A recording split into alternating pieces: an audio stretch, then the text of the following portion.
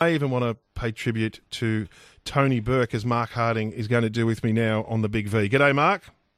How you going, Matt? Oh, I'm well. Very sad when you rang me.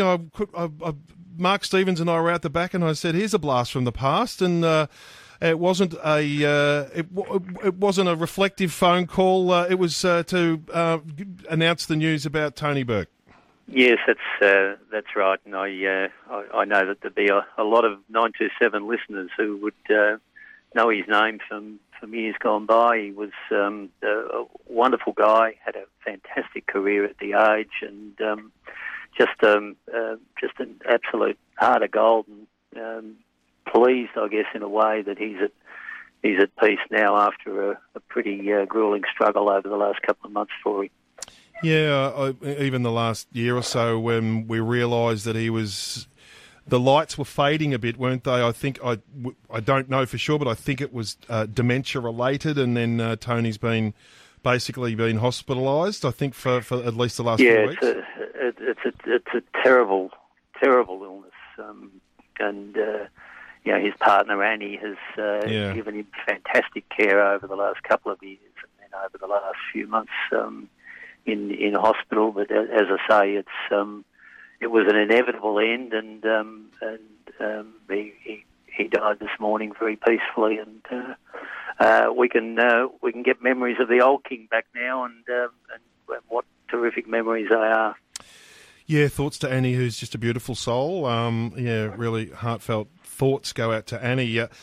Tony Burke, to me, Mark, was part of a rollicking era of racing journos. It seems like, I don't know what changed, or whether just things changed with different eras, and it was not as technological then. There was the rivalry between mastheads, and there was the riotous trips these guys used to have interstate when they'd always end up penniless and so on. And the yarns that Tony Burke and Ray Huxley and Shane and Keith Hillier could tell would have you mesmerised, wouldn't they? They just knew where the yarns were, didn't they? Even if they were experiencing them themselves. They did, and it was an era probably long gone now, and there's probably media, newspaper accountants these days who just simply wouldn't believe what some of the guys were able to get away with in the old days. But it was a fantastic era in racing journalism, where horse racing was a back page part of the newspapers virtually, if not every day, then certainly a couple of times each week. And there were teams of racing journalists on each of the papers. And of course, we know what's happened, and it's moved to a new age, and that's great as well. But gee, I still miss the old days. Yeah, absolutely. And there was great camaraderie between those representing the different mastheads, but there was a great sense of pride in breaking the story and hanging on, because you had to hang on to the next day if it was the morning edition. And you'd say Tony Burke and say Keith Hillier might be sitting at dinner and having a great old time, and neither quite knowing what the other had rolling out on the back page the next day. No, that's right. And they were great mates.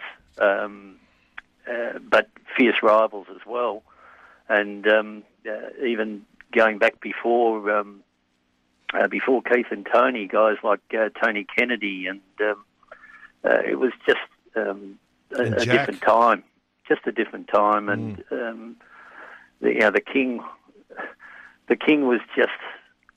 He's nicknamed the King because of his regal nature and his ability in the early stages of the quadrella to back a few winners. But that was a short-lived experience for the King. I'm afraid he spent most of his time on the racetrack backing losers, as a lot of his mates did.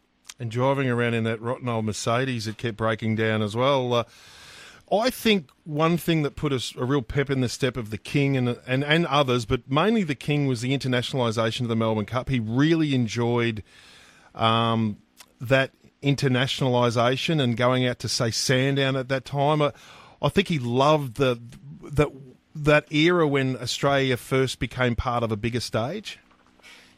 Yes, that's right, and I think the VRC tapped into Tony's popularity, his good nature, and when after he retired from the Age in 2008, he was basically the media liaison person for all the overseas trainers and owners, and he did a magnificent job. He was there every morning down at Werribee, or even before that at Sandown, and was just a popular presence. He was as much a part of the international challenges as any of the horses and trainers were. I remember when I first met Tony, he was hard to get the track work. He was hard to get the track work in the morning, but later in life, he loved it and he never missed it. No, and that was the era where the journos used to get out and about and find stories, because there was no digital. That was all about going to the source, and it was people popping up, and Tony Meany and others would always pop up at track work, and that was how it wasn't a primitive era, but by today's standards, it was much more engaging, wasn't it? So yeah, I should say in Tony's defence, having said that he didn't go to track work much in the early years, it was pretty hard when you were only getting home from the nightclub at 4 a.m. anyway. So he was very social, right into his 70s too, Mark. Right into his 70s. I guess we don't have any real details yet about funeral service or any of those that sort of information. No, not as yet. No, not as yet. It's still pretty raw, and even though it was inevitable, I guess the arrangements are still being made. All right. I'm just trying to think of my fondest memory of the King. When I think about it, looking at betting tickets, he was always furiously studying. He's trying to work out. Keith was the same. They'd have these wads of betting tickets and trying to work out if they were still alive in some of them. Yeah, I think my favourite memories of the King extend to the golf course, where he wasn't much of a golfer at Queen's Park. At what was the little Albert Park? Albert Park, yeah. Albert Park in Yarra Bend. Every Tuesday and Friday, the group of racing riders would gather, and Tony was playing 2 times a week for maybe 20 years.